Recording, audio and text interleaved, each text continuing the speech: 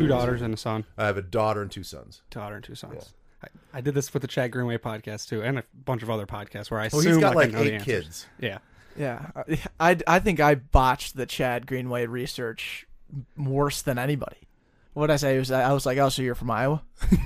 You're from Iowa, and you played 12 years, and I think it was he's from South Dakota. He played 13 years. Yeah. Did he get 13 in? Apparently. I think he's trying to one up you. One up me. He got me by 3 years. Then I thought he had me like a year. No, intern saying no. I was just looking at Andrew. Just getting more air. Because he got it wrong again. Assuming again. Yeah. Yeah. Our fact checker sometimes sleeps on the job. Are we actually recording right now? Yeah. We usually wait for Ty to give us. Ty, are we live? We've been live. Okay, yeah, we're live. Is this how you guys start your podcast? Just start ripping? Yeah. Start going? Yeah. No, it's... Yeah, we usually have like a conversation for 7 minutes, and then like roughly, and then like I'll edit out like the first 2.5, right where you start to feel like the whole party is like comfortable. Yeah. Oh, I like that. So we can start with this question. Do you rake the leaves at home? No. Yeah. No. Oh, see, I've been a home renter for like 4-5 years now. I've never raked once, and not wanting to either. You know, I don't mind it, but I take the convenient excuse of, well, I'm too busy during the fall. And then so it's like I service it out. I get the lawn mowed. They do like a whole fall cleanup. They do all the leaves. They get the gutters, and they do all the other BS that I don't want to do. And so I do pay for it. So then when it comes spring, when I actually have time, I'm like, God, I'm just kind of too lazy to cancel the service. And then I just then I have to go get a lawnmower, and then I want to store the lawnmower, and so like I just pay for the lawn service. That's good. Yeah, we can't say we just don't do anything really for our house. No maintenance. I can just tell. Year round. I can tell. The inside of the house we sweep after every party. So we usually throw 2 parties. It's a biannual event, and that's when we sweep the floor and mop it and everything. So it's like we do a couple house chores. Yeah, no, it's a pretty. So then, how does it get divvied up between the 5 of you? We always kind of put it this way. It's like if you see something, just take care of it, right? That's a good motto. Like if the countertops are dirty, wipe them down. Yes, but there's varying degrees of dirty. Exactly. Right. And that's when you start. That's the problem. And then you just start yelling at each other, and that's when it gets fun. Yeah. 5 dudes just like, hey, pick up your shit, and then it's just the other person feels like you're attacking them, and then they tell you didn't take out your laundry accordingly, and then it's just feeding off each other, and then it gets fun. So you basically are just married to each other, because that's all marriage is. Mm-hmm. Really? Because I think I do a pretty good job of like cleaning up the house and picking things up, right? And my wife will be like, you know, I've watched you for 2 days walk past that. And I'm like, Ooh. It seemed fine. She's like, you didn't see that dog hair in the corner of the room? I'm like, no, I didn't. She's like, that's the shit I'm talking about. Like, if you're just going to wait for me to do it. I'm like, I'm not waiting for you to do it. I just didn't see the little small amount of dog hair that's in the corner of the room. She's like, it doesn't take anything just to grab the Swiffer or the, what do we have? The Dyson, the little cordless Dyson. Just grab the Dyson and just sweep it up. Just vacuum it up. I'm like, but I didn't see it. See, there's varying degrees of cleanliness. Right. I think I'm pretty clean and organized, but You just got to get robots on it. Just buy a Roomba and just have them circle we everything. had a Roomba. I think they suck. Okay, we don't. We want one because wow. Yeah, I wouldn't get one. Okay. I wouldn't get one. Wow, and that's. I think we just ended a Roomba. yeah, we Just I like don't know. that. we ended It's the Roomba. power of this Because- podcast. Unless you're, I don't know. I don't trust that the thing is going to get the whole room. Right. We don't trust robots yet. I think. No. Honestly, give us 7 more years, and I think I'll be like, yeah, the Roomba's going. It's fine. Doing its thing. Yeah. How do you delegate chores to your kids though? Repeatedly, over and over again. With the iron fist. Of course, with the iron fist. Absolutely. Yeah, absolutely.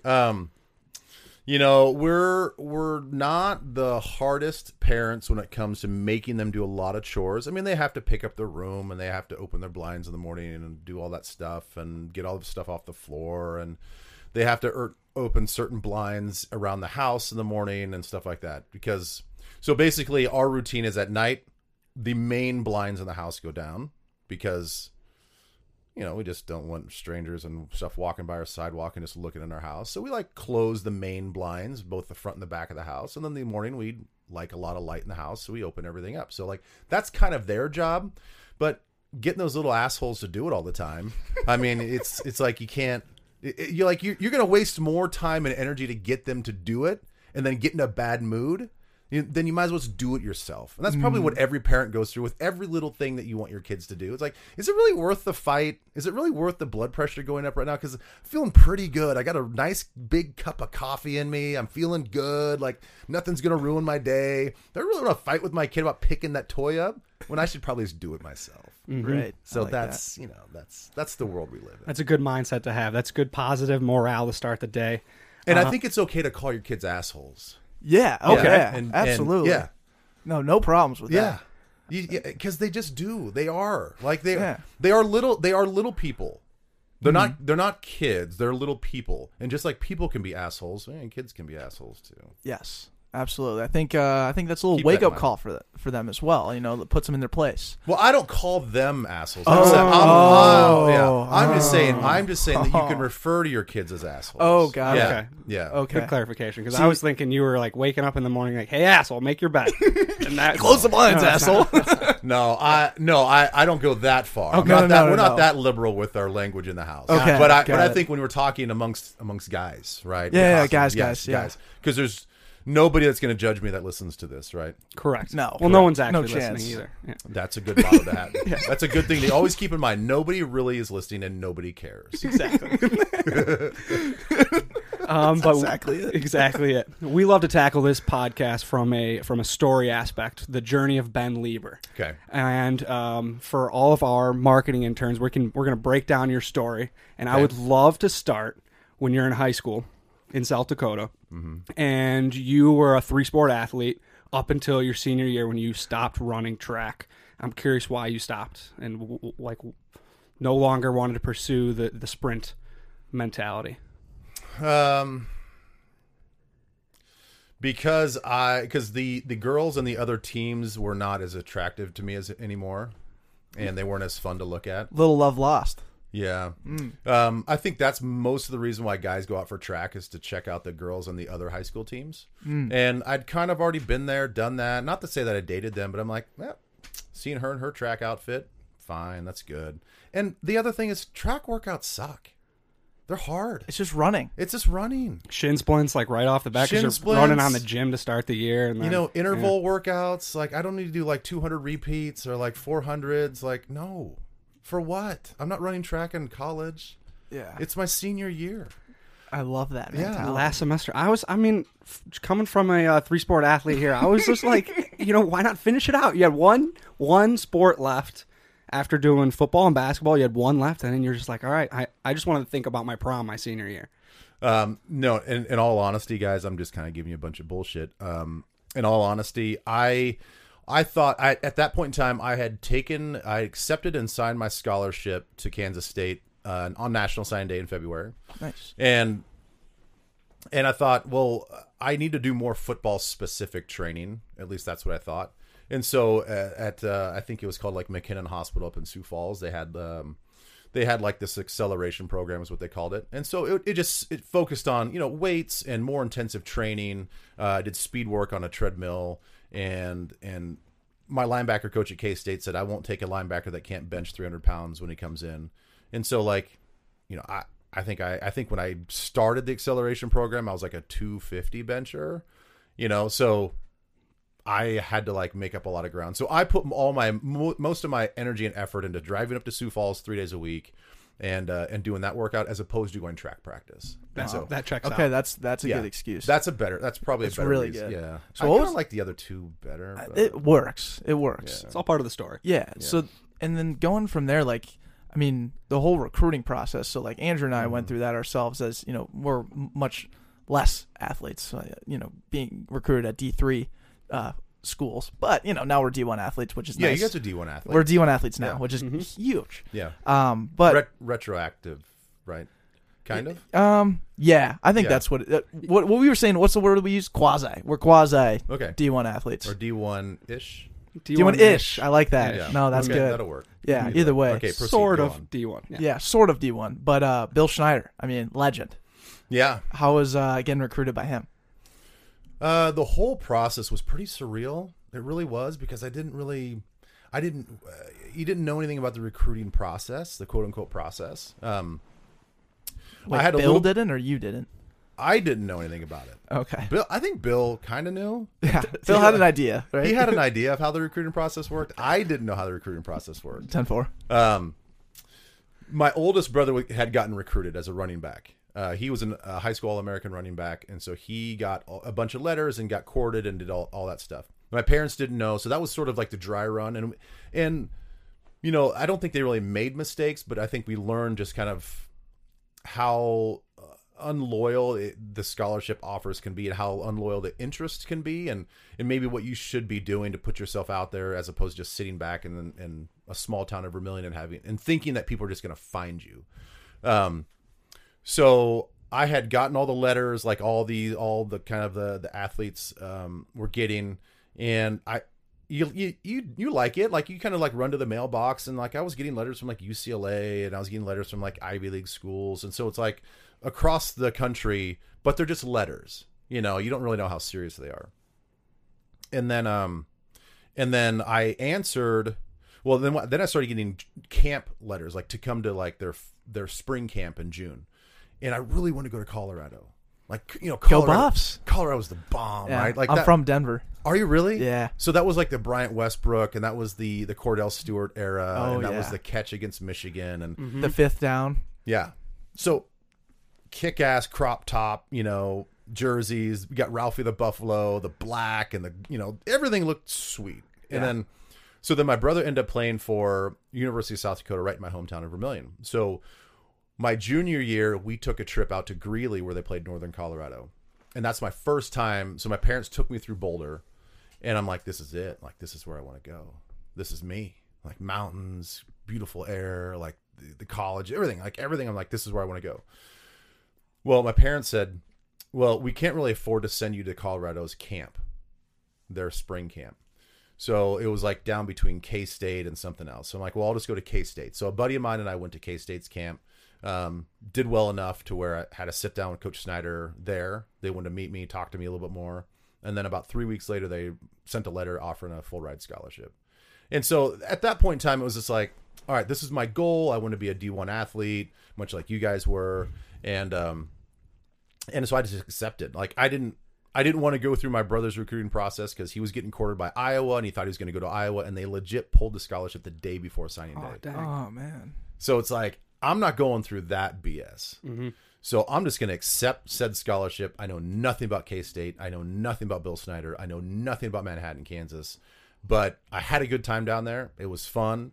It wasn't Colorado, but it's just one of those things where this life sort of works out. You know, you just kind of make the best of the situation, and you have fun with it. And I, you know, wouldn't change it for the world, but it was kind of my second choice.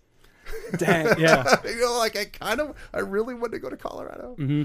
I mean, you're 17, 18 years old at that point, and it's so hard to figure that stuff out. I can't, like, looking back on it, that was one of the hardest, but like simplest decisions you make. It's so impactful for your future, yet you just make it off kind of like, oh yeah, like St. Thomas, near a city, I want to play football, and I want to get away from, I'm from Chicago, I want to get, like, be close to home, but not but also like 6 hours away.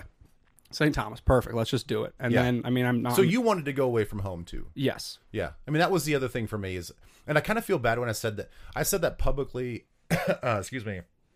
I think it's the first time I was doing a speech or something like that, and my parents were in the audience, and I mentioned, somebody asked me a question about, you know, kind of like why K-State, or like, was there ever a thought about staying close to home? I was emphatically like, no, not at all. Like, from the time I can even remember, I'm like, I'm not staying home to go to college. I don't care where it is. Like, I don't care if I'm going to New Mexico State and I'm the worst football program in America. Like, I'm not staying home. Mm-hmm. And I think my parents were like, my mom obviously was kind of upset by that, because I think it just, you know, as a mom, like, she didn't realize how much I just wanted to get out, and it wasn't because of what they were doing. So it's like, I just wanted to get out. Like, I wanted to do something different. And so, like, same thing. Like, Chicago, Minneapolis, like why not? Yeah. Not that far away. Manhattan, Kansas to Vermillion, South Dakota, door to door is 5 hours. Like it's far enough Right. where I'm not going to go home every weekend, but it's not so far where I can't just drive my car and if I need to and just go home. Right. Exactly. And that's like opposite of me almost. Like I was in Colorado, I was living the life. I'm oldest of 5. I was the first one to go through everything, and similar to both of you guys, I just wanted to get out and explore. I saw college as an opportunity of like, wow, I'm getting all these letters from the West Coast to the East Coast, North and South. Like, this is an opportunity for me to go and explore somewhere that I've never been before. Yeah. And I showed up in Minnesota on a Friday in the middle of January, and the next day I committed to St. Thomas. Like, I just thought it was. So what else were you thinking? I was thinking mainly the East Coast. Like, I was looking at Villanova. Both my parents went to Northwestern. My dad was a linebacker. My mom was a lacrosse player there. Still no Brown family kid has gotten into Northwestern yet. We have one left. Hoping that she can get in. She's also the most athletic. Keely, if you're listening. She's not listening, but like, nobody listens. Again, yeah. But I was mainly looking at just like bigger, like D1 AA type, like Ivy League schools too, and then St. Thomas I found kind of off a whim from a family friend and went out there, visited. They liked me, I liked them, and I was just like, yeah, this makes sense. I had like, it was like location, like city. Yeah. It had the engineering program, which I wanted, and then I was Smart like, pants. yeah, a little bit. Look at you. A little bit. And he's got brains. He's the brains of the operation. Yeah. Still just 100% a goofball though. Well, you have to be. You can never take yourself too serious. Never. I don't care if you're a brain surgeon. You gotta like let it rip. Be silly. Exactly. Yeah. Grab your mustache and enjoy your November. Yeah. Wax it up, man. Yeah. Where's your mustache? I can't. I can't really grow one like that. I can grow one. Can't grow one like this? Come Yeah. on. That's what do you mean you can't, dude? Anybody can do this. I This don't is know. just bad. It's kind of strong. It's a curler. Yeah, it's been going for about 5 weeks now. So it's been taking some time. Andrew grew that overnight. Yeah. So Andrew, you have a very shop teacher mustache look. Sweet. Yeah. Like- I think like- that's a good thing. Like shop teacher, like I'm the Like mechanic. yeah. Yeah. Auto mechanic. Sweet. Yeah. I think grease me up. I love that. if you just looked at just your face from like here, from like the tip of your nose down to your chin, shop teacher. All right. Strong like that. jaw, maybe. Strong jaw. Yeah. Yeah. Jawlines there. Yeah. But it's nice and full. I like how full your stash is. Thank you. It's so thick. Yeah. I Declan, yours is not full at all. No, not even close. More people have called me a porn star than my name, actually, which is really disappointed. So what do you guys subscribe to when it comes to porn star names? Uh, Well, I guess I'll further that question into. please do. So I've heard you do your first pet's name and your mom's maiden name. Okay. So mine would be Fireball Goodhue. Yes. Yeah. I had a pet goldfish. It was a beta fish, Fireball, and my mom's maiden name is Goodhue. God, that's great. God, that's Great. unreal. Mine would be not near as good, but Lebowski Mullen. Lebowski Mullen. Lebowski Mullen. I like that. Yeah, little beta fish named Lebowski. God, that's good. Intern Ty.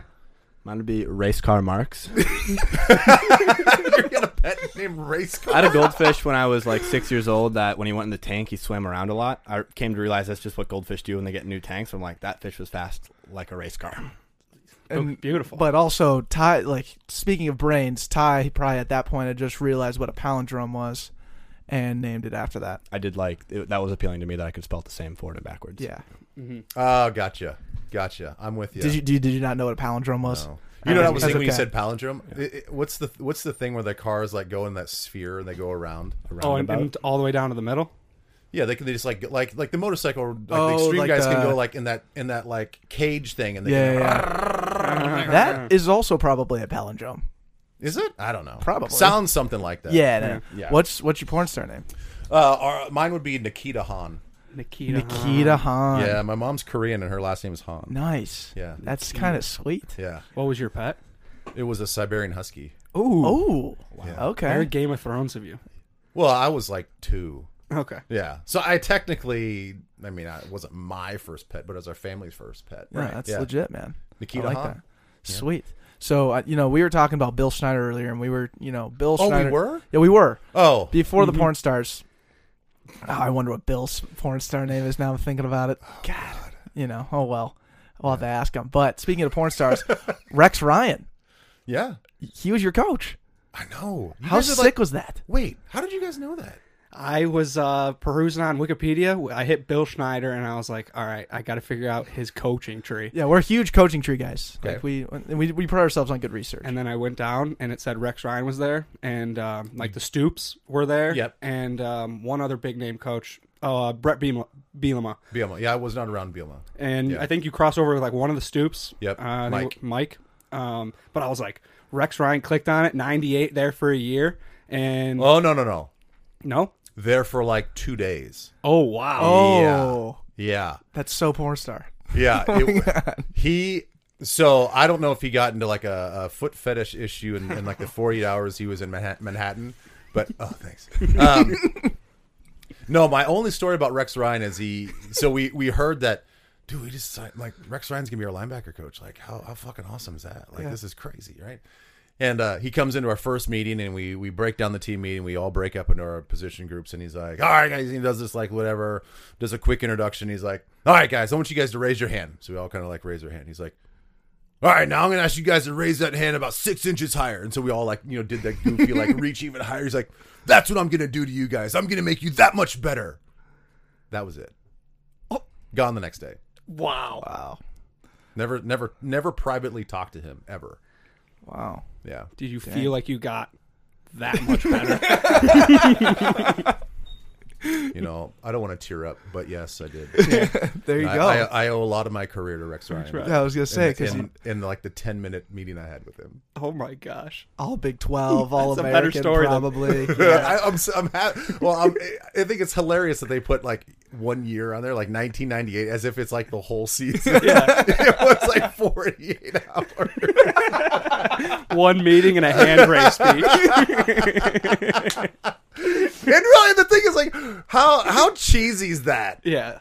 Raise your hand. Now get it higher. I'm going to make you that much better. Like, but really, that's all you got? Yeah. Like, you're an NFL coach. Like, that's it. Yeah, and at that time, like I noticed he was like Arizona Cardinals, then it was like Oklahoma or something, and then it was like NFL, then back then still. And I was like, what is going on here? Yeah. And that makes total sense now. Yeah. Rex Ryan, what a goof. Yeah. All right. That's awesome. So, but you had Bill Schneider as your coach, and we know also through doing our research that he loves sending out handwritten notes. Yes. I'm curious from your end, how did that ever? Do you ever cross paths with that? The handwritten notes. Yes, but I'm trying to remember in what context. I think I got several. I think I got one for just the I won like most improved defensive player like twice, 2 years in a row. And so not only in our we got these like little trophy type things in our awards ceremony, but he also, I think, hand wrote a note just saying like, proud of you, blah blah blah, like stuff like that. Gotcha. And then I think he wrote me a note as well when I got drafted. Okay. Nice. Yeah, Snyder was great. The thing is with Snyder, he was pretty hands off when it came to individualized players. If you had problems and you needed some assistance, like he was there for some guys, but for 90% of the team that just kind of took care of their own stuff, you didn't really interact with Snyder. Like, he was not a guy that you like would just knock on his door and hang out, or chop it up in the hallways you guys are passing by. Like, he was all business all the time. Right. You had a much closer relationship with your position coach. Okay. So I don't know if that was the same for you guys. Oh, very similar. Very similar, yeah. Yeah. Our head coach, hands off, instilling the culture. Wasn't a play caller. He was our freshman sophomore year, but transitioned out. But definitely a Coach Caruso instills the culture, and then your position player, position coach was definitely the ones that you became very close to. Like, I still stay in touch with him. Very periodically. Yeah. So going from your like college career, hanging out with Rex Ryan, propelling you. Yeah. He was more. I mean, we can call it the launch pad. He was that guy. Yep. So I want to know what it's like getting drafted. How was that? It was stressful. So it was just, I was in my little twin home. I don't know if that's what you call it. Tiny home? It wasn't a tiny. You were like a house. nomad? No. Townhome? It wasn't that. You traveled up north? Like a duplex. I'll call it a duplex. Okay. Duplex. So we go with that too. Duplex, yeah. So, just in my little duplex in Manhattan, my whole immediate family was there. My girlfriend / wife now at the time was there. Very small, very intimate deal. So not a lot of people there. And I was told before the draft by my agents that the Chicago Bears, they had like the I don't know, like let's say 5th to last pick in the second round. That they were telling my agents like we're targeting Ben if he's still there, like, which of course I'm still going to be there, you know. If he's still there, we're going to take him in the second round with our pick in the second round. So I knew for the first round and half of the second round, like I wasn't going to go anywhere. But I still, when it started at noon, because back in that time, you did the first 3 rounds on Saturday and then you did 4 through 7 on Sunday. So it wasn't like this long drawn out thing. But it just made for a long day. So it started at noon, and I just, for whatever reason, I don't know why I had to just sit there and watch. I just sat on the couch and just watched the thing from start at noon. And my brothers and my family are all like playing cards and just kind of drinking and relaxing and socializing. And meanwhile, I'm just like stress ball, just sitting on the couch, just watching the draft. I'm like, what am I doing? Like, I know I'm not going to get drafted in the first round. So why did I just so glued and so intense? But I did, and then it got to, it's like 6, 7 o'clock, and I'm like, all right, Chicago's coming up here pretty soon, and all of a sudden, Chicago pops up, and they say they trade their pick away. They drop down to 71st in the draft. Oh. So they were at like, 72nd or 73rd. I'm sorry, 72nd or 73rd. Anyway, the point is. So they go early in the 3rd round. So now I'm like, what the shit now? Like, there's no other team that told me that they were interested in me. I don't know who's interested in me. They didn't really tell us. So I'm like, I felt like I had Chicago or nothing. Wow. And then the 3rd round starts. The Vikings are on deck. It says the Vikings are at 72. The Chargers are at 71. The Chargers were on the clock. So I'm like, so my phone rings with the Chargers on the clock. And I see, well, the Vikings are up next. So like everybody starts freaking out, thinking it was the Vikings. And I was going to basically stay kind of home, it's close to home. And so my mom's kind of freaking out. She's like, she's just happy I'm going to be close. And I pick up the phone, and it was John Butler, the GM of the Chargers at the time. And he's like, Ben Leber, John Butler, GM, San Diego Chargers. How you doing? I'm like, I'm doing great. How are you? And he's like, would you like to be a Charger? I'm like, yeah, I would. He's like, all right. We're gonna make you your pick right now, and we're gonna turn it in, and I'll just pass the phone around. So then it's a whirlwind of like I'm talking to Schottenheimer, and then it was like, defensive coordinator Dale Lindsay, and then it was like, I don't even know who. Like I don't even know who I end up talking to. It's like blah blah blah blah. Congratulations, here's the phone, and then I hang up the phone, and then they turn the card in, and then they announced it on TV that they had selected me. And then, our whole room just kind of went crazy, and it was just fun and hugs and tears and whatever. Then we went out and got drunk. Yeah, surreal moment, very rewarding. Can you walk me through, so for us and like a lot of our listeners, they are, in year 2 of their professional career. Because we just graduated in 2018. Now we're in 2019, just starting in that second year, if you will, of their professional adult life. Yeah. Can you walk me through kind of like your mindset entering from, you go from small town South Dakota, you're going to Kansas State, and that experience in itself, you had to learn how to go from like big man on campus, little man on campus, and then you worked your way up and you had your success there. Yeah. And then in your college years, you're taking now that success and bringing it to the NFL where it just goes down to that 1%, the top of the cream of the crop. Yeah. Can you walk me through kind of just like your initial mindset going into the NFL, ready to attack? Because again, you had success early on in your career in the NFL, but I'm curious on like what was your personality like at that time, and how were you able to take on all of this and find that type of success? That's a tough question, but I would say, I don't know if I can really just say like it was this. Like I just took this mother by the horns and just ran with it. Like, no, not at all. Like, I think I was filled with so much just like self-doubt of like, do I even belong here? What am I doing? Like, this doesn't seem like a life that I'm supposed to live. You know, when I got to San Diego, it was, again, it's a whirlwind because I got drafted on a Saturday night. I was on a plane on Wednesday the next week, flying to San Diego. Practice started for rookies. You know, we had sort of like our physicals and everything on Thursday, and then we had our first rookie mini camp on Friday. So in a course of, you know, a couple days, you're a quote unquote professional athlete.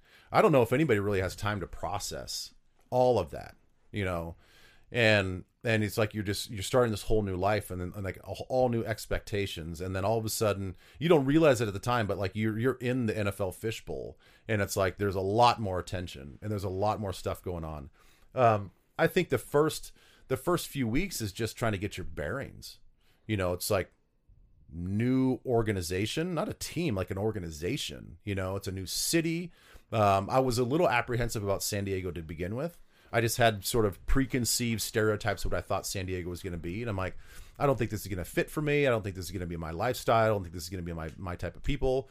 Not a West Coast guy. I wasn't, but I sure the hell am now. I was like, how can you have doubts about San Diego? I didn't know much about it. And so I think there's just a lot to kind of process and understand. And then the mindset I took was, all right, I know myself enough to like, I'm not going to handle that much stuff, that much stimulus. So just block it out. And I really took a survive the day mentality. And if there were blinders to be put on, I put blinders on. I'm like, I'm not getting distracted by anything. I need to prove to myself that I can do this. I need to prove to myself my worth to this team. You know, I felt like this pressure of they invested money in me. Somebody within the organization or some bodies within the organization believed in me. Now I need to believe in myself and prove to them that they made the right decision. So there's that fear of like disappointing somebody and disappointing the head coach, disappointing anybody. So, that's sort of the mindset I took was I can't fail because I don't want to disappoint somebody and I don't want to disappoint myself. So I just did whatever I needed to do. If they said be here at 6 a.m. for a workout or 6:30, I was there. You know, if they needed somebody to lead that group, I'm going to lead the group. You know, so I just I did everything kind of based off of not wanting to fail and not wanting to have that disappointment on anybody, like my parents, you know, people back in South Dakota, any of that stuff. But more for me, it was just like, I can't fail myself. I don't know how this is going to work out, but I can't fail. So I'm not going to fail today. Right. So that's kind of it. Awesome. Did you ever transition or have maybe a realization where it was like survive the day to like win the day, where you had confidence now where you're like, okay, the blinders don't necessarily have to be up. I have my palette of a day. Now it's time to go and attack. I would say that happened probably, honestly, truthfully, not until like year 3. Wow. The blinders came off about halfway through my rookie year. I had a moment where I was playing against Jerry Rice in Oakland, and I lined up against him, and I had that surreal moment of I'm 4 feet away from Jerry Rice. I'm looking at this icon who my family grew up 49ers fans. I'm looking through his face mask, and I'm thinking to myself, holy shit, that's Jerry Rice. That was when the blinders came off. And that's when I was like, I'm in the NFL, man. Like, I'm on the same field 4 feet away from Jerry Rice. From that moment on to the rest of the season, I think I've sort of just absorbed a little bit more of like what I was doing. Then year 2 comes. Year 2 was rough for me. We had released Junior Seau because they thought I had played well enough my rookie year that I was going to supplant Junior Seau, like I was going to take his spot. And so there was pressure that I just wasn't ready for. You know, there was pressure within all of that I wasn't ready to handle the defensive load. I wasn't ready to handle the play calling. I, from an X's and O's standpoint, didn't understand football to that level. Certainly not the level that Junior did. So I really struggled. I mean, our team struggled. We were 4-12. And I personally struggled of just like, man, I just don't, I don't know if I can, I know I can handle the game physically, but I was struggling mentally, like understanding concepts, thinking on my feet, getting the team in the right checks and doing that stuff like that. And so it wasn't until year 3 that I kind of just told myself, this is do or die. Like I'm no longer, no longer get this long leash of being a rookie, being a young guy.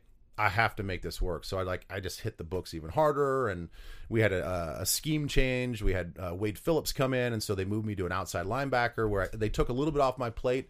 Then they're like, all right, we believe that you can do a little rush. You can rush the passer a little bit. So I just really like tried to hone my craft, and like I got to nail down a couple good moves, and then just work from there. And I did all right. I mean, it was okay. It was the best season I had in San Diego. And they were really happy with what I was doing. But I wasn't a prototypical 3-4 outside rusher. Mm-hmm. But I enjoyed the hell out of it. Like, it was so much fun. Like, probably the most fun I've had in a long time, just playing that position. That's when I kind of took ownership of, like, who I was, what I was doing. You know, I was more intentional about my workouts, more intentional about practice, more intentional about, like, working skill set, working my hands, like, fucking took Aikido lessons to try to work my hand usage and like Aikido? And so I was just trying to do anything I could to find that edge, and that's like into year 3 was like that's when I think everything sort of just like my eyes opened up to what the possibilities that I could do as a football player. Right. Yeah. You're not able to utilize chop chop rip and just get through anymore. You had to work in a couple different moves, and that's when Aikido comes in, right? Yeah, I think. Yeah, I don't know. Because we're working chop chop rip repeatedly at St. Thomas. At St. Thomas, you're looking at an outside linebacker right here. Yeah. And I got to the quarterback maybe once with that. What was your go-to? My go-to? Speed? No. My pen, please. my go-to was the chop chop rip, and then the chop chop rip not working and spinning out of it. So I would chop rip, the tackle would follow me all the way out, and then out of nowhere, I spin underneath, and then Decky makes a sack. I like it. Yeah, that's pretty much happened. Yeah, and I myself, as a safety, avoided at all costs any type of embracing with those linemen. They get my hands on me, and I wasn't getting away from them, so I just got lower and tried to get underneath all hands. You know, not to sound like a complete meathead, but of playing football, I think the hand-to-hand combat is the one thing I love the most. Okay, really. I was at Kansas State. I was more of a 9 technique. I was an outside. We play a lot of under defense, so our outside linebacker was lined up outside the tight end, like on the line of scrimmage, and then a nickel and sub packages and stuff. I'd play more the inside, but man, I loved that like instant impact of like. You know, he's going to reach block me, base block me, down block. I gotta read this. I gotta read this one guy. Like it's me and him. Mm-hmm. And it wasn't always just like every snap, you know, mano a mano. But it was. I enjoyed the life of sort of a pseudo defensive end because shit happens instantly. Yeah. You know, and you got to have your hands ready. It's face in the hands. It's like a quick like pop, and then like you either have leverage or you don't. Mm-hmm. And man, I do miss that. That part of the game I miss. I miss a lot. I miss a lot of the game. I'm only 2 years away from removed from it. Definitely just contact in general. It's honestly it's as funny as it sounds. Like I miss contact. I miss just even in practice those little just shouldering up each other to warm up your shoulder pads before a game to start a practice. All of that stuff. That's the stuff I miss. Yeah. Just like. Having a thought of like, all right, I can run up and just form fit someone real quick and get my energy going. Like that is one of the coolest things that you can do in football, and I miss that. Yeah. I also kind of miss the nerves, and I'm trying to get those back through different things in my life, but like the nerves and the ability to just like be so present and having to just be like so freaking active in your brain. It's insane. I loved that feeling like before a game when you have like all these things going through your head, and like I don't know, I don't get that as much anymore unless I'm like really nervous as hell before like a comedy show or something like that. Yeah. But dude, that mindset, man, I don't know, it's fun. I think that's a hard thing to explain to non-student athletes.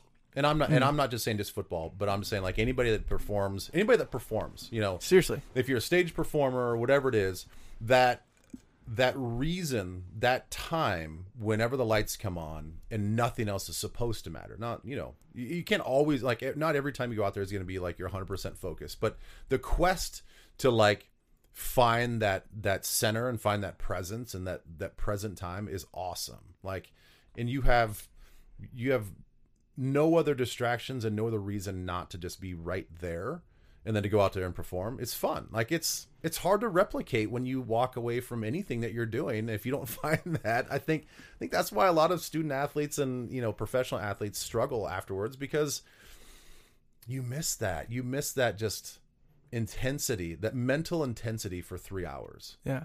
And it's been in you and with you for, I mean, as long as you've performed, right? I mean, it's, for some of us, we've played since we were in 3rd grade, and we go, I don't even know how many years of our lives playing football, and at one instance, it's usually just taken away.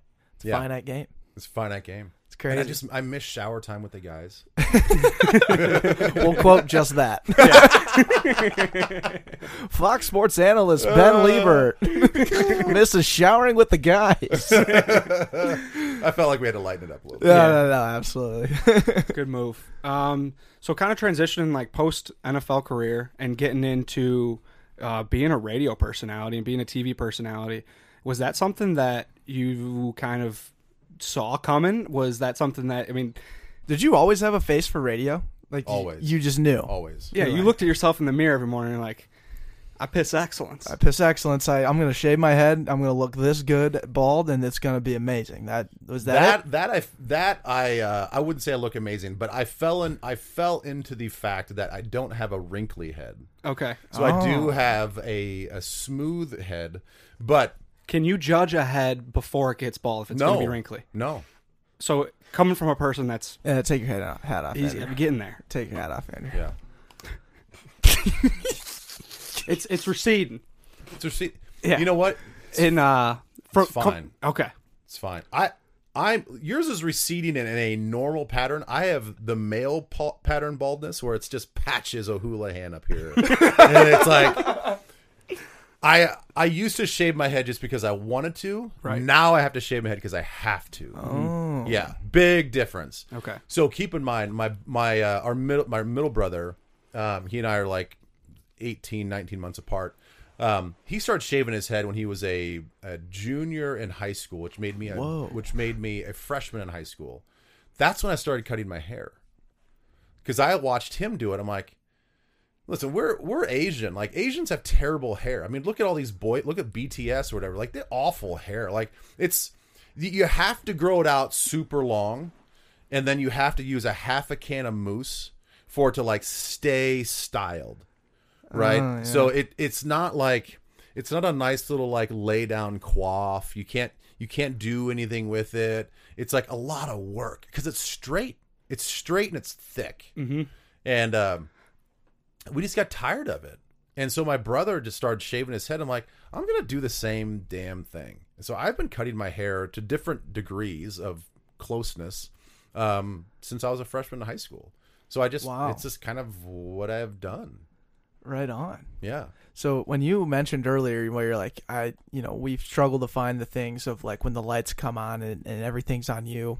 Do you feel that same way when you're recording your post-game analysis from Vikings games and you're throwing IGTVs up there? No. Because you sure act like it, man. You're gleaming. Gleaming. Wow. I mean, you're on the field. That's the powder I put on before. Yeah. Unbelievable. Little contour. Yeah, I put a little extra shimmery powder on. Have you been getting good at that? Like makeup? No, I don't do any makeup. Okay. No. You I need to. I mean, I'm getting sunspots and I'm getting like the aging marks. I'm 40 years old and that shit's starting to happen. Oh, but you look young, man.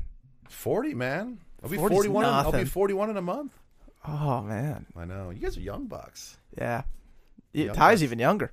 I can tell. I'm half your age. Not to brag. Yeah, humble brag. Jeez, Ty. Over there, the horizontal stripes. Yeah, puffing his chest out. Yeah. Too. No, it's always Puffed his chest out at me. I'm sort of the intimidating factor of this podcast, if you haven't noticed. I'm like the last line of defense into this room. yeah. Ty's a Packers fan too. Okay, get the hell out of here. Sorry. I don't even know where we're at, but Sorry, I plugged your Instagram for you. oh, right. Yeah. No, I appreciate that. Well, actually, and it has nothing to do with the Instagram at all. But I like just being an analyst, being on the radio, being like in the spotlight, really putting yourself out there. How did you find your way into that? I kind of went on just a little bit of a journey about what I want to do when I was getting ready to be done with football. I knew about year 7, 8 that, all right, well, I know how my body feels. I know that I've got, a few years left. I was hoping to get to 10. 10 was a goal of mine. And so about year 7, I started like thinking about, all right, what am I going to do? Do I want to get in business, commercial real estate? What do I want to do? And so I took advantage of a lot of the NFL post education programs. Oh, I didn't know so they they do a great job. They have internship, well, not internship, but they have boot camps. So they have academic boot camps all over the country. Wharton School of Business, Stanford, Kellogg. So you can go Harvard. So whatever, I chose to do the entrepreneurship program at Stanford. And so it's a 4-day crash course. You just go in there and you learn from some of their professors. They brought in a bunch of ex-Stanford people like was it Hedrick? Is it Jay Hedrick? Anyway, he's the guy that founded the TRX system, the suspension trainer. So he's an ex-Navy SEAL that went to Stanford and got his MBA. And he created the TRX through the program there at Stanford. So, we got to hear from people like that about what they're doing. So I just dabbled in that. And the next year I did broadcast boot camp, which was out at NFL Films in Mount Laurel, New Jersey. And I just thought, I've always been relatively comfortable in front of a microphone, and I was always getting asked by the media to do stuff. I'm like, I don't know, maybe that's something. So I always just kept my eyes and ears open for anything that would come my way that I thought would be interesting. And then I did a second installment of the broadcast boot camp because they asked me to come back. And they're like, hey, you did a really good job. We want you to come back. And I'm like, all right, I'll come back. And I did broadcast boot camp 2. And everybody's there. The executive vice president of talent from CBS, from Fox, from NBC. They're all there just kind of looking. And I got a lot of great feedback, and as you guys know, it's all about connections and networking, stuff that we didn't really know as players how important it was. That's a big gap for professional athletes. They don't understand how important it is to just continue building relationships. We all just have this ego that we think that everybody just should want to get to know us, and we shouldn't take the time to get to know other people and truly build personal relationships. And so a lot of guys get done, and myself included, of not having a Rolodex of people you can even call. I don't know anybody in the banking or financial world. I don't know anybody in, commercial real estate or anything. I don't know any doctors. It didn't matter. I didn't know them. So then I just started doing, when I got done, I was offered to do some just free stuff on KFan. And so I started doing that, and I'm like, all right, well, maybe I want to do this. And so then I just kind of made a mental plan of what that would look like and how I could go about doing it. And, I got some really good advice from some good people, and they just said, do everything and do everything for free and never say no. And so my wife has been extremely supportive. We had a very young family at the time. And she was very supportive of just me doing hits on Care 11 at 7 a.m. to do it for free. To get time, to get your stage time. Yeah, to be in front of the camera and just feel comfortable with an inanimate object staring at you in the face and having to have a conversation with it. Because I was a business major. I didn't go into mass journalism or communications in college, so I didn't know any of that stuff. So I just used to learn on the fly. Just I think a lot of people, you just throw yourself, you guys are doing this, just do it. Just throw yourself out there. And be vulnerable. I mean, that's the one piece of advice I would tell anybody in anything. Who gives a rip? It's okay to be vulnerable. It's okay to make mistakes, even if it's in a bigger setting. it's in a bigger fishbowl and there might be bigger criticisms, like at least you're out there doing it. At least you're out there trying. Don't be afraid to be vulnerable. It can suck and it can be painful, and you make mistakes every day. Yeah, who cares? Move on. Especially when you open yourself up to being vulnerable. I mean, you can get caught off guard at all times, and there's probably been situations where there's been like a unique thing that's happened where it totally caught you off guard. And I'd like to ask you, actually, I think we have like a unique situation that we'd like to present you. Yeah. So we know you're a sports analyst, sideline for K-Fan. I try, yes. So I kind of want to put you in a situation, being the sideline analyst, like I see people checking in on Tracy Wolfson on an injury or maybe something new along here. So I want to kind of play through situation. Kirk Cousins comes out. It's the Vikings. They're in the Super Bowl, and Kirk Cousins comes out for the first time. It's the opening drive. Kickoff just happened. Yeah, and he comes out, but instead of just like coming out as a normal quarterback, he's got fingerless gloves on. So I'll be Joe Buck, and I'm gonna have to come down to you, and you're gonna have to report on why Kirk Cousins is wearing fingerless gloves. Do you know what I'm talking about? Wait, what? You're in a dome. You're in a dome, and Brett Favre handed Kirk Cousins. Yeah, these are copper fit. Yeah. Oh, yeah. So here we are. Kirk Cousins run out for the first drive, Super Bowl 57. We got Kirk Cousins out here. Wait, what do we got going on here, Tony? We got it looks like Kirk Cousins has some fingerless gloves. We're gonna have to send it down to Ben Leber. Ben, what are these copper fit gloves on Kirk going on tonight? Well, you kind of stole my thunder there. I was gonna go with the fact that the audience didn't know. You didn't know it was copper fit. So shit. Okay, I can run it back. You kind of blew my lead there. Should I eliminate the? Here's what I'll do. Okay. Looks like Kirk's got these fingerless gloves on. What's going on down here, Ben? Yeah, that's right, Joe. He came out here for this opening drive, and he's got Brett Favre's copper fit gloves on, and he believes that if there's a time to pull out the copper fit gloves, it's the biggest game of his career. And if there's a time to play like Brett Favre, the time is today. Dude. There we go. Yeah, dude. Oh yeah, we were sitting downstairs and we were watching the Giants Cowboys game, and copperfit fingerless gloves came up as a commercial, and we're like, "What if Kirk Cousins is wearing that?" Well, what if Ben Leber had to report about Kirk Cousins wearing that? Back to you, Joe. Yeah, thank you, and that was presented by Mobile PT. Yeah. First and 10.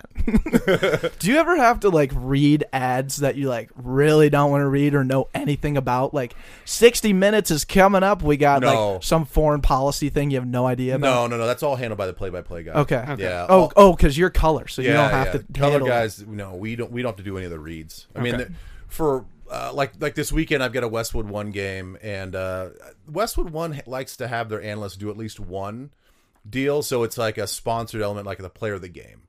So they'll give me, the producer, the in-booth producer, they all kind of know what, they obviously know the timing and what's coming and what New York wants and all this stuff. So they'll tell you like at the commercial break, like, hey, when we're coming back, read this card, figure out, like you come up with whoever, because it's up to me, like who I think the player of the game is. And it's pretty easy. It's a pretty democratic process. Like, well, so-and-so is having a really good game. What do you guys think? Like, yeah, let's just go with that one. It's not science. It's not like nobody's going to hold us to the fire and like, no, he's not the player of the game. I think so-and-so is like, nobody cares. That's not what the Twitter poll said, Ben. Yeah. As long as you pick somebody that had like a relatively good game and you throw some support behind it and you say like, oh, here's Duracell's, high-powered player of the game. Gotcha.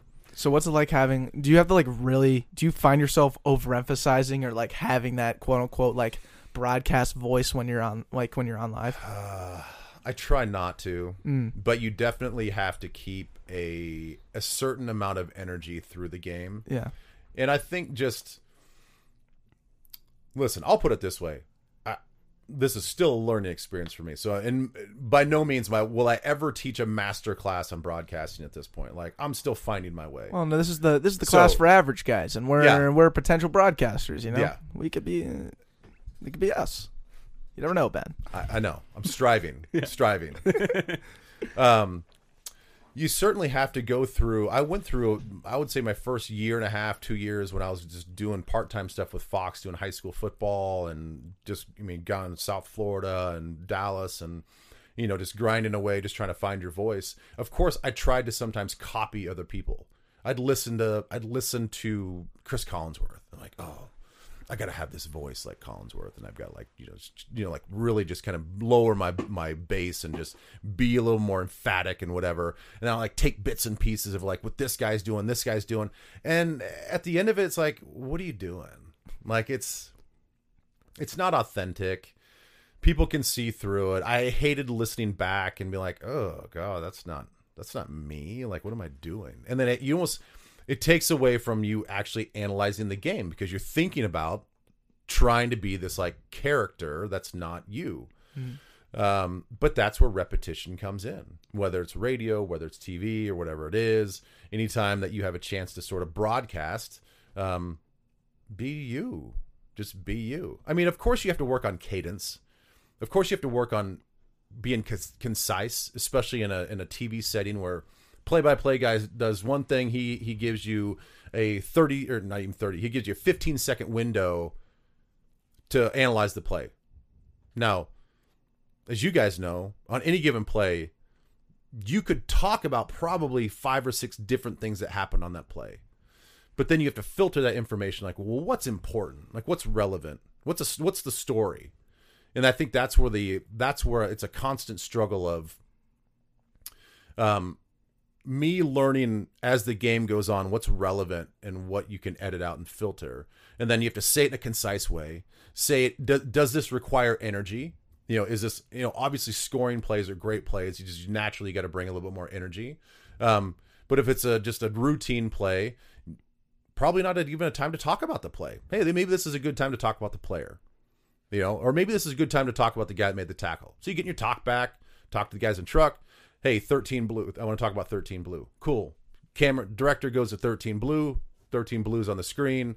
And then you say like, hey, 13 blue, what an incredible story. It made a great play, but man, he's got a great story. He's got this, he's got that. Then you add that little color. Has nothing to do with the play, but it just gives you an opportunity to highlight this player that maybe so many people didn't know about. So that's what you're constantly doing. Then you do that in 15 seconds. And right. then you have to give it back to the play-by-play guy so he can set up the play. And so in college football it gets really hard because as you guys know, it's tempo, it's no huddle, pause, look to the sideline, get the play, reset, clap, go. Mm-hmm. So I may have had 10 more seconds to talk, but I got to stop whenever they're setting up. The cardinal rules don't talk over the play-by-play guy's spot to set up the play. So it's like you're at times can be mentally exhausted just like that sounds figuring that out. That sounds insane almost, like having to like live coordinate everything based on what you're thinking in the ultimate time. Like, I have 10 seconds here. I'm going to talk about 13 blue. Yeah. Panda 13 blue.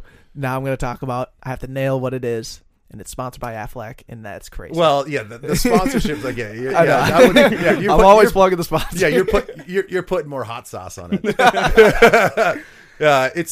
It's a flow, and you end up getting to a rhythm, and that's where you just it's just like, man, I walked away from this last game I did at North Texas for NFL Network, and it's like it's a relatively new crew that I've never worked with.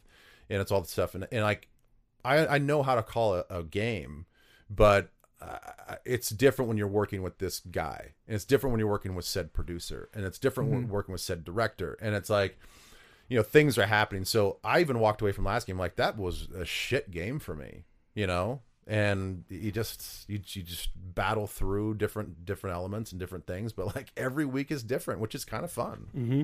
Finding your radio voice is an average quality. It's a win some, you lose some. It's you learn trial by error, strikes and gutters, ebbs and flows, ups and downs. Our favorite question to ask on the back pocket is, what's your average quality? And this is something you do well at times, other times not so well. At the end of the day, it's your average quality. It could be something you care about deeply and you're trying to get better at every day. So I'm curious, Ben, what is your average quality? This is going to be boring, but I think I struggle with it every day. Is I would say, I wouldn't say like being focused, but procrastination. Like This is full circle moment. You let in with the very first thing you said, I think, on this podcast was, I put things off, and we'll get into this later. I think you said those words. Said those things. Yeah. There you go. Yeah. There you go. And now here we are. And now we're here. You put it off. I put it off. I We're tackling it now, did though. put it off. Yeah, it's an hour later, Ben. Good recall. Good callback.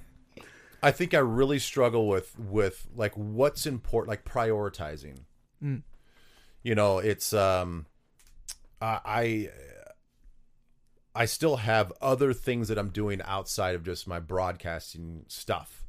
So my inbox and my email will get filled. And I'm one of those guys, like my wife can look at her phone and have 1,000 emails in her, 1,000 in her inbox, right? That stresses the shit out of me, right? I want to be at inbox 0 all the time. Me as well. Yeah. So when I see like it creeping up to like 50, 60, 100, I'm like, God damn it. Like, all right, I gotta carve out some time, even just to filter, it's not all of it's important. A lot of it's just junk or whatever, but like there's some stuff in there and like, all right, I'll do that tomorrow. So like when I think about my day tomorrow, okay, I'll get up, maybe I'll get up a little extra early and I'll just hammer out those emails that are not pertaining to like the game or a Vikings game or whatever. I'll get those things done. And inevitably, like something else comes in, and I got to do this, and then I got to do that, and then you guys know that, like, all I got to do is scan that document in. Oh, my fucking scanner goes down. Like it's like, oh, that's not working. Like things just kind of put everything off, and then like, and so I struggle with just trying to like get caught up and like finding those times to do everything, and then there are other times I'm like, screw it, I'm gonna go take an hour and go work out, or you know what, I got to go pick up the backyard because my wife's like getting on me. This is like the 4th time she's told me to pick up the backyard. Like I got to make time to do this. I got to make time to that. So like, I guess in a roundabout way, like balancing everything, kids, work, life, wife, social, all of it. Like I suck at it. I think I just suck at it. I'm not good. I'm not good at it. Yeah. And I'd like to be better. It's one of those things where you are probably answering some emails. You probably are knocking those out as you go throughout your day. But because more things come up throughout your day, or there's a step 2 to some of those things that you didn't necessarily see in step 1, then the pressure almost builds, and it's like, God, am I really like getting anything done here? Yeah. I my boss, we run like the exterior of a building right now, and he just took a whole week off and just left me with everything. And I was like, hey, what are we doing here? Yeah. And it was one of those weeks where it was like, I don't think I got a single thing done this week. In the grand scheme, I did get a little bit done, but it was in that same instance where my checklist of like emails and all the different things that I had to do on top of what my normal requirements are, it was just like, it just never stopped. And it's like, oh my God, what's going on? I think in everything, you add it all up, I don't think I ever feel like I get back to 0 or positive. So yes, right. I'm being productive where I'm going from -15 up to -2. And it's like, well, that should be a win, but it doesn't feel like a win because I'm not on the positive side of things. That's the struggle. That's the one thing that I wish I was better at every day. Well, that might be your average quality, but the next question is what's in your back pocket? And this is when pressure becomes stress and anxiety's rising. This is what you utilize in your back pocket to overcome these situations. It could be a habit, an emotion, or it could be something physically you carry around in your back pocket. So what's in your back pocket, Ben? That's such a good question. I love how you kind of bring that all full circle to the name of your podcast and all that stuff. Hey, thanks. So I would say I just talk to myself mentally, and I'm not just saying this because to be bold or whatever. I'll tell myself, stop being a pussy. Straight up. Mm-hmm. I like that. I'll like something will happen, a stressful situation, whatever, and it seems like really overwhelming. And I'll, in times where like I can like reflect and like think about how am I going to accomplish this or how am I going to get through this. In the end, I'll just say like, stop being a pussy. Like, just fucking do it. Stop being a pussy. You're being a pussy right now. Like, I will say that to myself. Mm-hmm. Like, Like, okay, all right, I'll do it. Go ahead, I'll get up. Get out of my head, you know. And so then I'll just do it. Yeah, like, fuck it. What's the worst that could happen? I mean, you fall on your face or you piss someone else off and stop being a pussy. Yeah, you know, I'll share the story. I don't think Leslie Frazier liked my speech one time to our defense. He asked me to talk to our defense. We weren't playing great, and we was kind of at the end of the season, and I think everybody could kind of feel the energy just kind of like, you know, waning. And he's like, "Hey, would you address the team, the defense?" This was the night before one of the games, and it's like, "Yeah, sure, I can do that." And so I had no idea what I was gonna say, right? So I just kind of took that same attitude.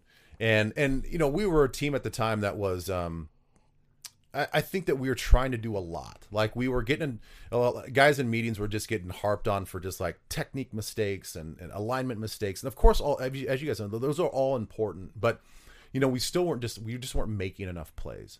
And so my theme as I went up there, I said, guys, you know, we're doing this and we're doing that, and you know, we've got coaches, and I'm like pointing to the coaches. We got coaches harping on us about this.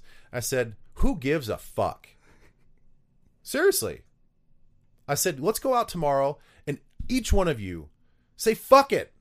Fuck it. Fuck it all. It doesn't matter. Doesn't matter if you make a mistake. Doesn't matter if you have the wrong alignment. Fucking just play. Let's worry about if we're going to get yelled at. Let's worry about wins and losses on Monday. But when we go out tomorrow, I want you guys to take the attitude and to say, fuck it. Let's go. Let's have fun. Let's play football. So that was like my attitude. And the funny thing is, like, Frazier, who's this very, you know, you guys probably even keel, very Christian guy. Oh, okay. Oh yeah. I got done, and his eyes were like saucers. He's like, his response probably was like, "Are you fucking kidding me? Like, I asked you to get up and address the team, and this is what you told them? You said fuck it." Yeah. That was my. So he kind of caught me into a little bit of a corner, because like I wasn't prepared to give a speech that night. But that's kind of like what goes through my head sometimes, because even one of my biggest things is I can overanalyze things. Like, I can probably, if you ask me to take a situation, I will try to break it down and like overanalyze it. The games I played the best in is when I just said fuck it. Like, I know it. I prepared all week. I'm confident in what I know and what I don't know, and I think I know enough. I think I'm comfortable with our scheme. I'm comfortable with what we're going to see. Just fuck it, go out and play. And that's when I would just like play my best games. And so I've kind of taken that mantra of like, in like, when I feel stressed and I feel like I need to relax my shoulders, I just like take a deep breath, physically pull my shoulders down and say, stop being a pussy, let's go. Dude, I love that. It's so simple. Like, it just brings you back to the action and the simplicity of like what you're meant to do in that situation, in that moment. And it's just like, go. Yeah. Like, you're given all these talents, you've worked this hard, you've studied, you've prepared, you know everything. It's like, light the fire. Like, your fuel tank of confidence is full. Right. Light it. Well, I'm sure you guys have had coaches tell you to play free. Like, yeah. Especially as defensive players. Like, the best thing that you can tell a defensive player is to go play free. Play mentally free and just go play with instinct. But it is a double-edged sword, because they give you all these things to think about. They give you all these tendencies that the offense is going to give you, and they want you to play smart. So where's that balance of playing smart and playing free? Mm-hmm. And I think in the end, if you do prepare enough, and that's where the preparation comes in for the 5 or 6 days before the game. If you prepare enough and it's in the back of your head, if you go and play free, that stuff's just going to be instinctful, and you're going to play much more free. And so, again, I think it's, for me, even doing my job is like, I try to bust my ass during the course of the week to be as prepared as I can for a game. And then once the game starts, just close my eyes and just say, like, let's go. Like, let it go. Like, who cares if you make a grammatical mistake or a verbal mistake? Or who cares if you say a player's name wrong? Like, you'll get it right the next time. Like, I've telestrated the wrong thing before. I've circled the guy the wrong thing before. Like I've drawn things on the telestrator that was wrong. And if I chew on that and let that bring me down, then I'm going to make another analytical mistake on the next play. So it's like, realize you made a mistake and just move on, make up for it. You'll have other opportunities. That's awesome, man. I appreciate you sharing that story. That's awesome. And, for us, we challenge ourselves every day to kind of just stay in the moment and appreciate what we're doing, because I myself am horrible at getting my point across, and I will stumble over my words. I will go left when I want to head straight, and I won't get to my point, and then I'll look at my guest and I'll be like, all right, do you know what you want to say now? I don't think you've done that tonight. Okay, thank you. This has been an all-star podcast, but like similar to Andrew, like I was thinking about this today, and it was the elevator pitch of like what this podcast is. Yeah. And I was just like, it was like one of those like, fuck it, like just don't be pussy, just like say what it is. And I'm like, all I want to do is interview people that are doing great things and are cool and I'm curious in, and I want to make them as relatable as they possibly can be to the people listening, so they can grab those great things that are relatable, put them in their back pocket, and then go be great. Right. And I was like, that's the best pitch. That's the best thing I've ever thought of in my own little head. Right. Ever. And it was all because of just like constantly over and over, just like over explaining myself and just like leaving guests, potential listeners, my mom, dad in hysteria, because they're like, what are you doing? It's been 2.5 years. We have no idea what this is. And I barely know what it is. I just know what I like to do. Right. It's crazy. Yeah. And that's half the battle, is articulating our thoughts. You're doing it to an audience all the time. But we do it by having another guest on and telling their story. So I'm curious if you have someone that you believe we should go out there and try to have on our show that would be a great fit. It's a challenge question that kind of feeds our guest generator, and we find our next story through our guest. So Ben, is there someone out there that you want to see on the back pocket? Have you had Joe Mauer on? We have not. Well, that's good. That's a good one. Okay. And the only reason I bring that guy up is because he's sort of personality-wise shrouded in mystery. He does. I don't think that he ever really lets his hair down. Okay. If he does an interview on TV, it's very soft-spoken. It's very company line. It's not going to get anybody in trouble. And I don't mean this. This is going to come off as an insult, but like it's sort of Ned Flanders-ish. It's just like, okay, okie dokie, like we're just playing baseball here, and I'm just happy to be in the Twin Cities. Like, I kind of want him to hear a swear word. Like, I want you guys to get him on here, throw some Douglas and Todd down his throat, and like get him to like relax. And like, I want to know if like I've heard through the guys in the clubhouse, mutual people that I've been around, they're like, no, he's a dude. Like, he's an absolute dude. Like, he's great. Like, he's super into hip hop and like all, like he's a dude, but like he doesn't show that he's a dude. This is awesome. We have not. I'm so surprised that we have not been challenged with Joe Mauer yet. Yeah. So this is a great step in the direction. Great. Yeah. No, we're trying to dominate the sandbox, with the sandbox being the Twin Cities. Yeah. And I mean, Joe's at the top of that list. He is a homegrown boy, Cretan Durham, and two guys that have no business being here in the Twin Cities. Denver guy and Chicago guy. We're making our ways through it, and Joe is definitely a pit stop along the way. He could be the finish line almost, where we can say we dominated the sandbox. Yeah, no, that's so funny. I didn't even think of having Joe Mauer. I know, we're knuckleheads. So let me ask you, you guys have up there saying of the month. How long is that actually up there? February of this year. We never changed it. It was just too good. We're like, oh yeah, this is great. This is a great way to start the year. We just never changed it. Right, just like saying of 2019. Yeah, that's what it's graduated. We pointed to it probably about 80% of the podcasts. Yeah, no one's ever called us out on that until now. So yeah, hell yeah, Ben, I love that. Thank you. But before we open up the podcast to let you ask us questions, we got to give the stage to our trusty producer, intern Ty. Ty, you got any questions for young Ben here? You have a few. So Ooh. I started Adam Thielen in both fantasy leagues last week, and I can't help but notice he was listed as active and then sat with a hat on the sideline the entire weekend. Could you explain why I lost in one of my fantasy leagues because Adam Thielen didn't play? Oh wow. Oh wow. He was cleared. He was cleared. I know hamstring injuries are like nagging, but he was. Yeah. You put on the shoulder pads once you get out there, you know. I know. It seems like have you guys all dealt with hamstring injuries? Yes. I Yeah. tore my hamstring senior year in track, actually. Did you really? Before I was going to go play D3 football, I tore my hamstring Yeah. going against the fastest kid in the state. And It's brutal, It's isn't brutal, yeah. it? That's so funny. Full circle, dude. What Yeah. a callback. Yeah. You know, it is one of those tricky things that with hamstring injuries, when you go through a hamstring injury, there's going to be a point in time where the trainers are going to ask you, how do you feel? And you're going to be going through all the workouts, all the stuff, all the strengthening stuff, all the therapy, and you're going to be like, I feel great. And the trainers usually say, cool, I'll see you in 2 weeks. Because hamstrings are going to feel good.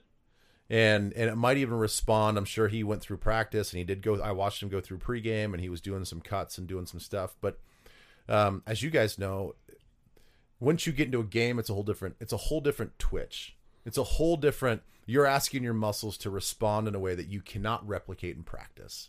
You can't. You just can't. And I think that's what happened as he got out there and he was pushing his body in game speed and thought, I can't risk this. Like it probably just tightened up on him, or he felt it like get a little weak, and he did not want to pop that thing again. So, unfortunately for your precious fantasy football, Yeah, so precious over there. so precious, you may have to sit him for another week, at least another week. Or two, because the Or hamstrings are tender, man. I know. Right when you open I those don't things I up, don't trust him. And anymore. Matt Berry's going to tell you every week that he's feeling great. He had a couple great, I was good pumped days when of he was active. practice. I didn't like the Vikings, but I was stoked. Okay, so my other question is better be better.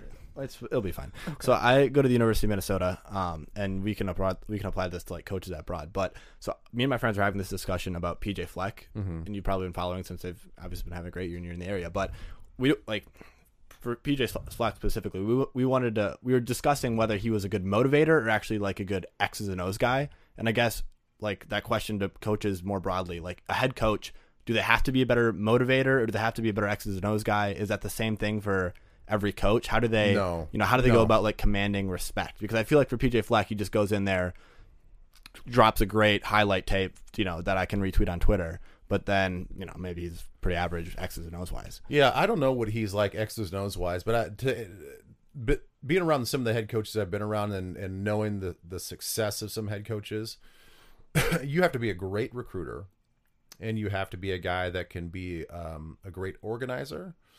And of course you have to motivate the players, and you have to motivate your coaches.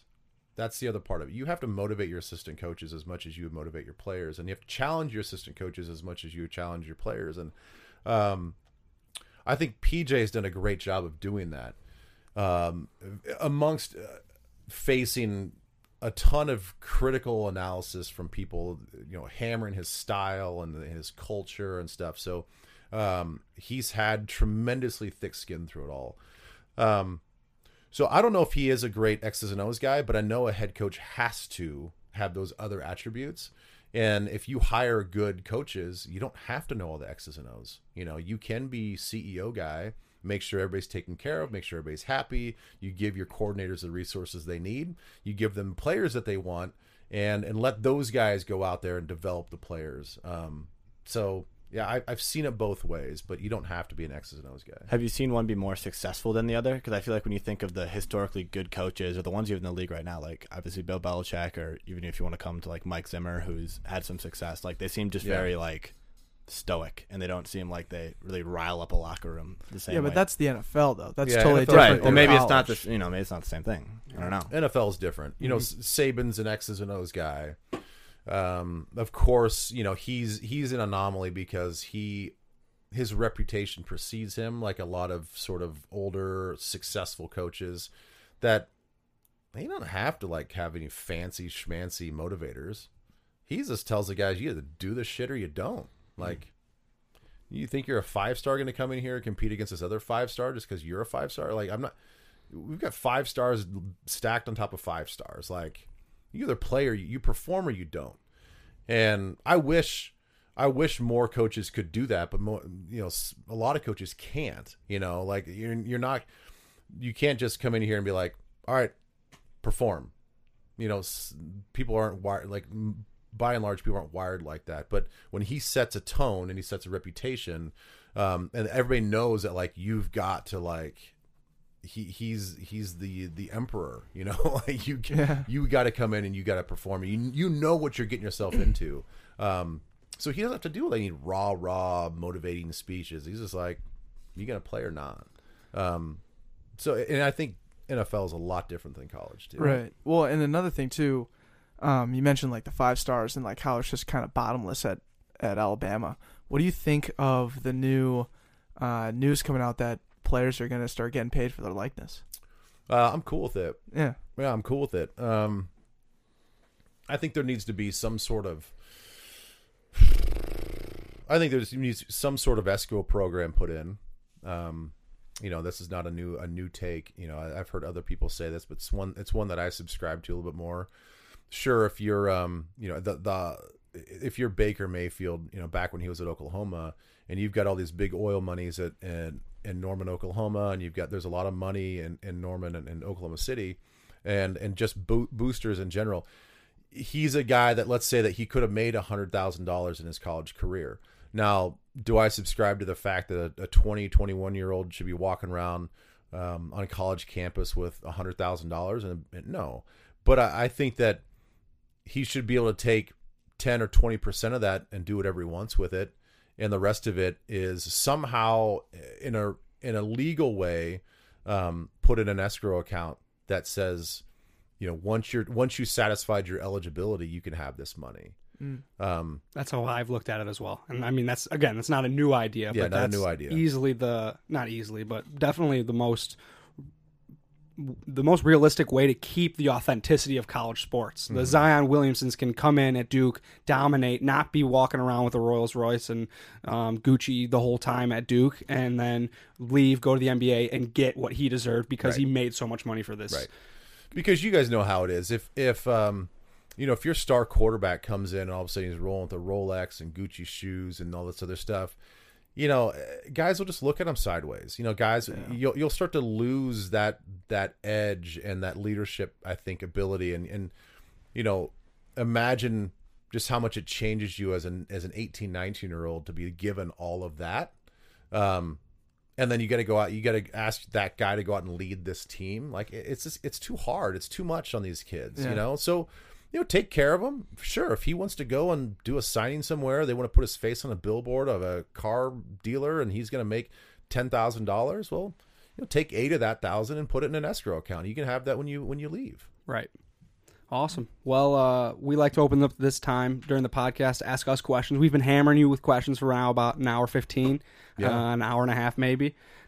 We don't flies really know, when we have Douglas and Todd. Douglas and Todd. This is kind of like Joe Rogan's podcast. We're just going and going and going. All right, exactly. There you go. I love that you gave us that comparison because he's my idol.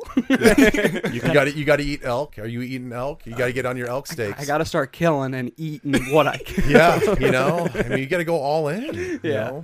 He's the best. Who are you guys' inspirations outside of Joe? Ooh, that's a good question. I just read Shoe Dog. Oh yeah. Okay, never heard of it. Really? Phil Knight is the founder of Nike. Mm-hmm. His book Shoe Dog, and I mean, just hearing his story of Nike and how he started. I mean, it took him 15 years before from the moment that he went and started selling shoes for this company called Tiger, and then Blue Ribbon. That's the company he started. Yeah, it was a crazy story, and it was just rooted in grit and perseverance. Yeah. That, and then Oprah Winfrey, from her standpoint of how she's built a foundation of putting a stamp on something, and it takes off. And I want this podcast to be for my closest friends. They come on this show when they just start this new company. They come on and it kickstarts their journey with some type of foundation.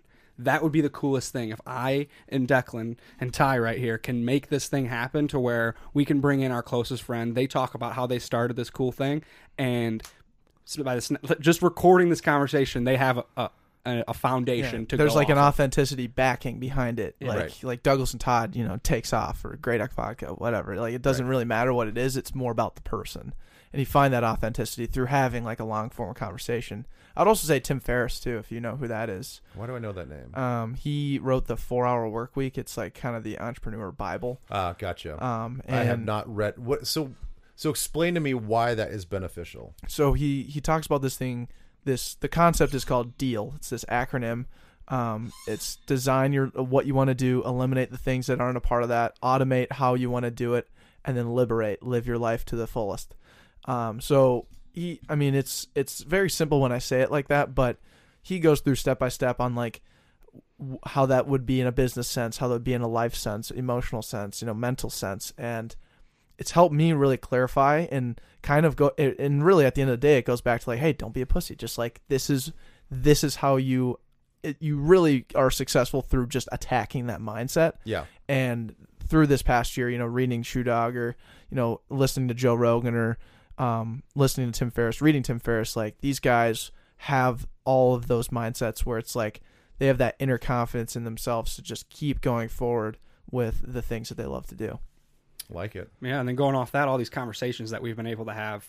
In 2019, we have now recorded like 115 podcasts, all roughly this long, like an hour long. They come up to our studio. The taglines dominate the sandbox, so they're all people in the Twin Cities. We're two guys that don't belong in the Saying Twin of the month. Saying of the month. Yes. There you go. Exactly. And we've got to learn from all these people's really unique, awesome stories about doing what they love and following that journey. And we just get to sit here and try to be like navigate it, navigate it through it, and try not to get too drunk drinking Douglas and Todd. Stay coherent. This is a pretty high proof bourbon, so you might be feeling a little bit. It's great. It's phenomenal. It's phenomenal for a 10 p.m. on a Monday. But any other questions? I have one more football related question. Okay. Because there's a bunch of guys in here. Yeah. Meat sticks. Right? Meat sticks. Football. Yeah. Down to Bayou. Go Tigers. Yeah, can you tell? Yeah. Thanks. Yeah. Well, when you puffed your chest out, I'm like, oh, he's played some ball too, right? Yeah. Hey, Little Tykes. JV starting quarterback. Whatever. Do you remember your lowest point of football? And do you remember, and what did you, I'll put it that way, what was your lowest point of football, and what did you learn from that point? My sophomore year in college, coming off the freshman year, you have you feel it out, you're figuring out what's going on, you understand that you're now playing collegiate football. Sophomore year, I had these incredible expectations of myself, really ridiculously, freakishly high expectations, as our defensive coordinator likes to say, and came out of camp, the 14 days you have to prove to your teammates, your coaches, that all the offseason training that you did was worthwhile, and I pissed it away. I was in my head. I didn't play free. I didn't know my assignment down, so where I was guessing of how I should play man coverage and wasn't wrapping up. I make every tackle. That's my go-to, and I wasn't making the tackles. I was missing the running back when he's rolling out to the flank. And I was heartbroken. I definitely called my parents at that point, and I was like, I'm done.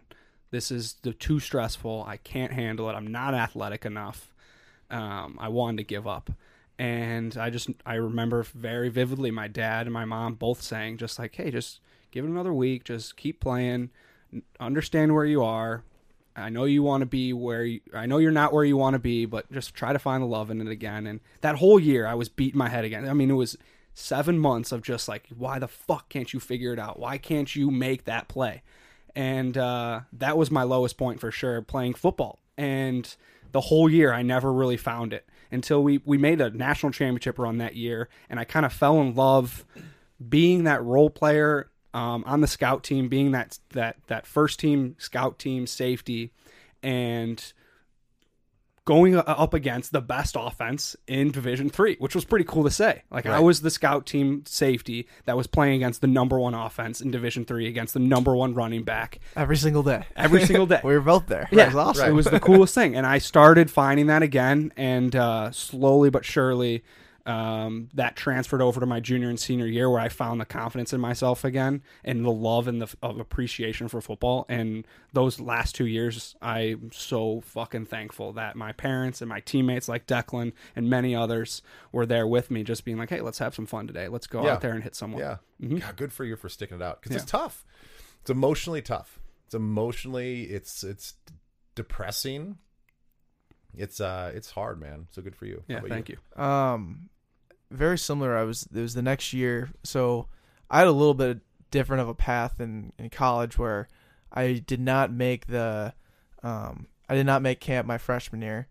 Had a really good camp, or spring camp, my sophomore year, thinking I was going to make it into my sophomore year camp in the fall, and didn't make it then again. So I'm coming back in again into my junior year, thinking like, okay, like again, another pretty good spring camp. Like, they moved me to inside. I feel much better at this position, and didn't make it again. And so I'm sitting there like, okay, I'm pretty much the worst player. They clearly don't value me at this point by the time I'm a junior. And like every year I'd go home in the summer, and I would have to, I'd be working my internship, and then coach would call me sometime in July and tell me I wouldn't make camp. And so having to go through that over and over again was just the worst. But one thing that like really turned it around was we went 4th of July every year. I'd come out here because 4th of July in Minnesota is just phenomenal. Yes. Yeah, it's great. And I came out here, and we went cliff jumping at the quarries, and it was the first time I had seen Andrew and like all my teammates. And I told him, I was like, yeah, I'm not coming to camp again this year. And I think Andrew was like the first one I told. And Andrew shows me his wristband, and it's 90% of the things happen to you, 10% of it's how you respond, or like 90%. What is the 10% is what happened to you, 90% how's you react. There you go. Sorry, all the way around. Yeah, but Lou Holtz. You get the point. And ever since really that like moment of like realization, it was just like, it is what it is. And I love the game. I always told myself like I'd never quit, because walking back from school, like walking back from class at 2:30, not walking onto that field at 3, like that would rip my heart out. Right. And that's when I just had like a mindset shift of like, it's really not about me. This never was about me. Right. This is about this team that I'm so blessed to be a part of, and that it makes me a better person every single day. Challenges me in so many different ways that I never would have been challenged. And ever since that moment, really, I've just lived that 90% out as far as I possibly can. So you guys are obviously in a bachelor pad with 5 guys. Yeah. I'm going to guess you have no kids that you know of. Correct. Yeah. When you do have kids, I get asked this question all the time, but you guys obviously have very similar stories to a lot of us, where you go through a lot of self-doubt and a lot of self-talk, and you got to figure out, like, you're going through your journey that football helped you go through, and you find value in that. Will you let your boys play football? 100%. Yeah. If they want to play, I'll never. I want to be that dad that doesn't push them towards it. I don't know if I can be, but that's like the intention behind it. But even with all the things that are behind it, all the negatives with injuries and stuff, I just believe in the team sport and the camaraderie behind it. Yeah. Yeah. Sure. If they want to play. I mean, I play lacrosse too. That's a good alternative. But I mean, it's still. I mean, football is so. So okay. So let me ask you that then. I didn't play lacrosse. Lacrosse is a new sport to me. I think it's a cool sport. I mean, it's kind of like football in the physical aspect of it, but I think football is the best team sport that you could ever play. You played both. What challenged you more, and what life lesson did you get out of more comparatively in the sport? I would say football. Yeah. I mean, I played it longer, went through much more competitive aspects of it, and ultimately, I think the game in general is just. There's a reason you said that. It's like the game and the way it's set up, and how finite it is, and how violent, and how much mental capacity you need behind it. Like that, there's a reason why football is the best team sport. Yeah. And you really can't replace it or take anything away from it, or really even compare, because there's all kinds of great stuff about lacrosse that we aren't even talking about on this podcast. And I again just backs that same sport, or backs that same point of football, man. Yeah. Real quick, I believe that there's no comparison with football because of the amount of discipline you have to have off ball. And that is I believe the only sport where you have to be 100% locked in off ball as you are on when you're right in front of the ball. No other, not hockey, not lacrosse, not soccer. You can be lazy for a brief moment. You can definitely take a moment and breathe while the action is happening. In football, you can't. And that's why I believe that's the best team sport. Yeah. I love that. Because you guys didn't hesitate when I asked that question. You're like, you guys are both shaking heads like, yeah, absolutely. I'd let my kids play football. We're both third generation college football players. Yeah. So we can extend that farther. Yeah, that would be pretty tough. There's a little bit of influence. Yeah. Yeah. But it's a real thing. It's a real thing in America where the numbers of high school football players are going down, and not high school, but that's trickling all down to youth. And I'm not a huge advocate for like Pop Warner and all that stuff, because I think there are I don't think that you have to play tackle football to enjoy the football experience at that age. But when it comes to, 5th, 6th grade, 7th grade, 7th grade middle school football, I know everybody wants to talk about concussions and injuries, but man, the risk reward between high school football and the things that you teach yourself mentally and emotionally and physically far outweigh any of the small percentage that you're going to have a traumatic brain injury in high school. That's going to like be detrimental to you later in life. And I know that there's like science, they're going through all that other stuff, but man, high school football is the best.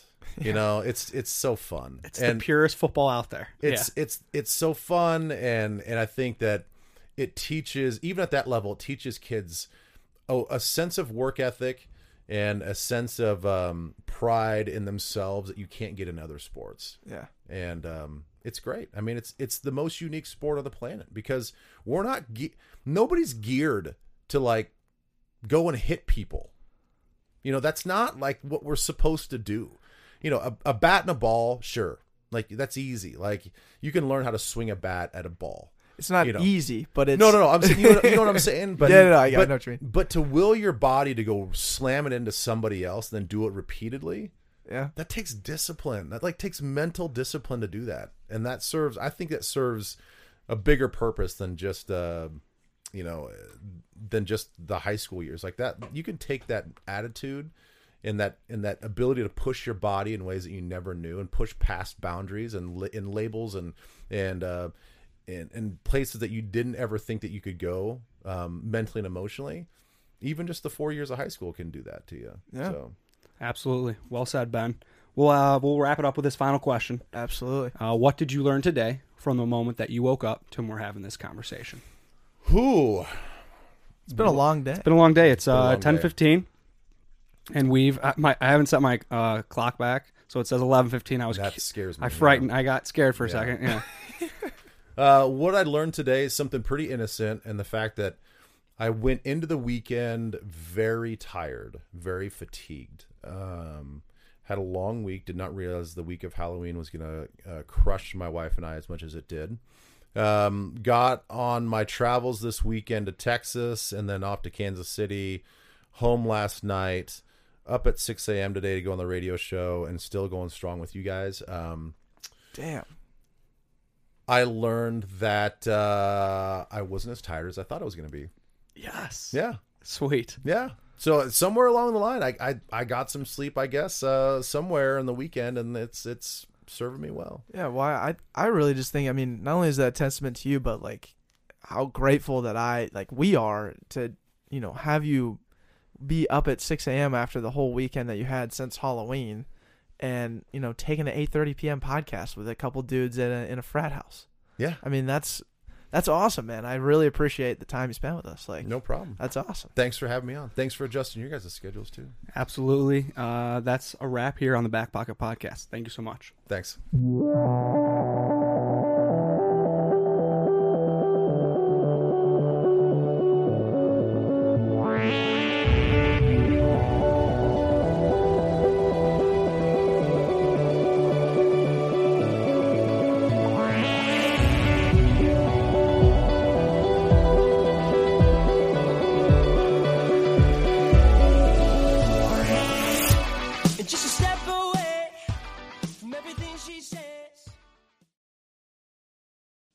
that she could ever want is right in front of her, and she could never pay someone else to say what she's trying to get across to you. She's a star gazer, and you can see the look in her eye. She's a dream chaser, she's made up her mind, just watch her now. There she goes,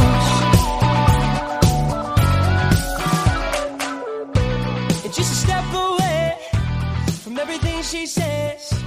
I'm gonna have to try and catch her now before she's gone.